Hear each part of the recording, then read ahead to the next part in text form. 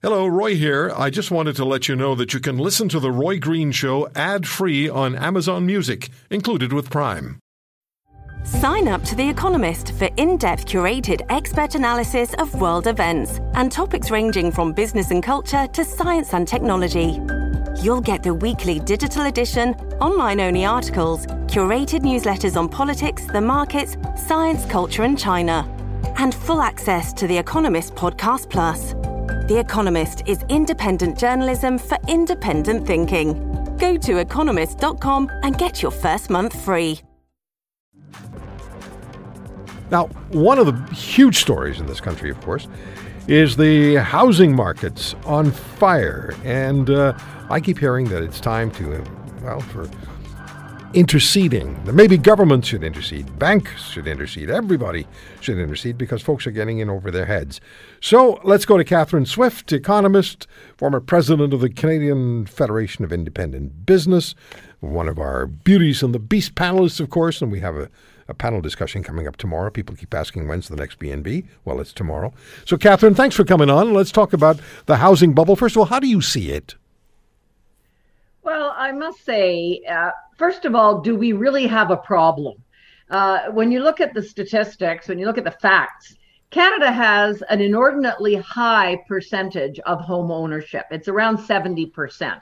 And there's been a lot of talk about, the millennials, the next generations are having trouble and so on. And undoubtedly some are. But even when you look at younger people, they still have, when we look around the world, an inordinately high level of home ownership. So I would question right off the bat, do we even have a problem here? And when we look for government to intervene, or at least some people do, I usually don't, a lot of the problems that have beset the housing industry have been precisely because of government policies. Things like very high land transfer taxes that have driven up the prices of homes and put them out of reach of an awful lot of people. We're inviting an awful lot of immigrants into Canada. And granted, I'm a second generation Canadian myself. We are a country formed on immigration, but we have to realize if governments are going to do this, it's going to put pressure on the major markets because, of course, we're not talking about all of Canada having a housing problem. We're basically talking about Vancouver, Montreal, and Toronto, and that's where immigrants tend to land.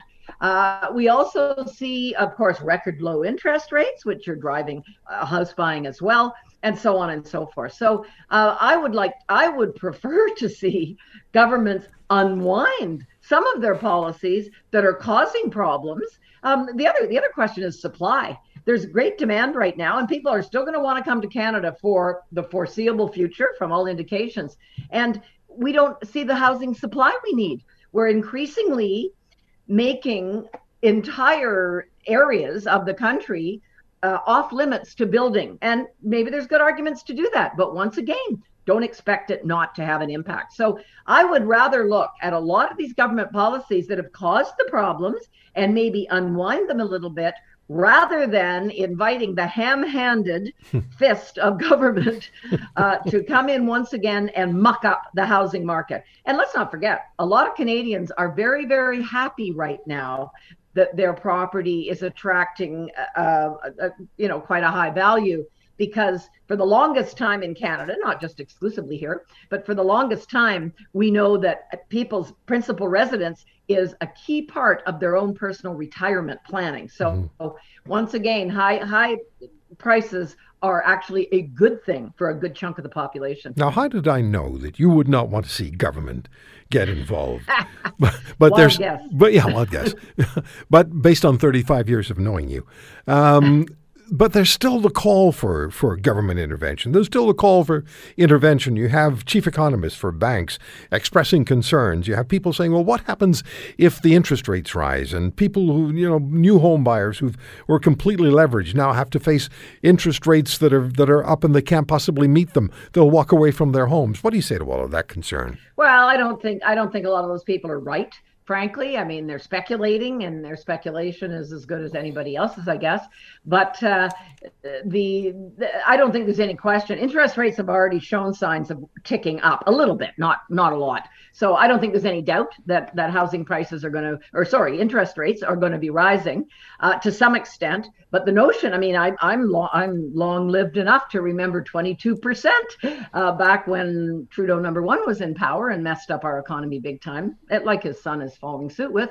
But we are not going to see the insane interest rates that we have in the past.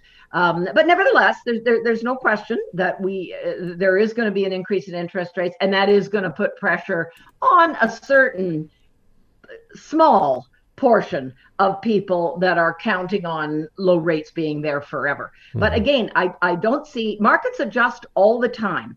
And it seems whenever governments get involved, they make the situation worse. Let's not forget that whole 2008 recession was predicated, and it was mostly the U.S. at the time, on encouraging people to buy houses they couldn't afford, and then packaging up that debt in ways that was not financially very smart.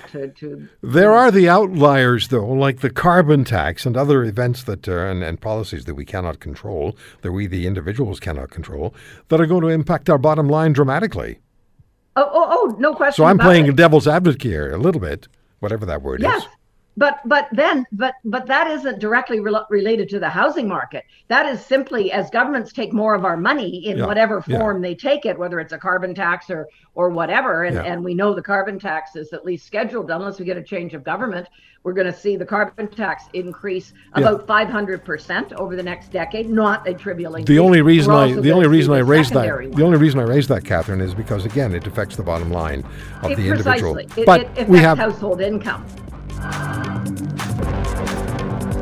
If you want to hear more, subscribe to The Roy Green Show on Apple Podcasts, Google Podcasts, Spotify, Stitcher, or wherever you find your favorites. And if you like what you hear, leave us a review and tell a friend. I'm Roy Green. Have a great weekend.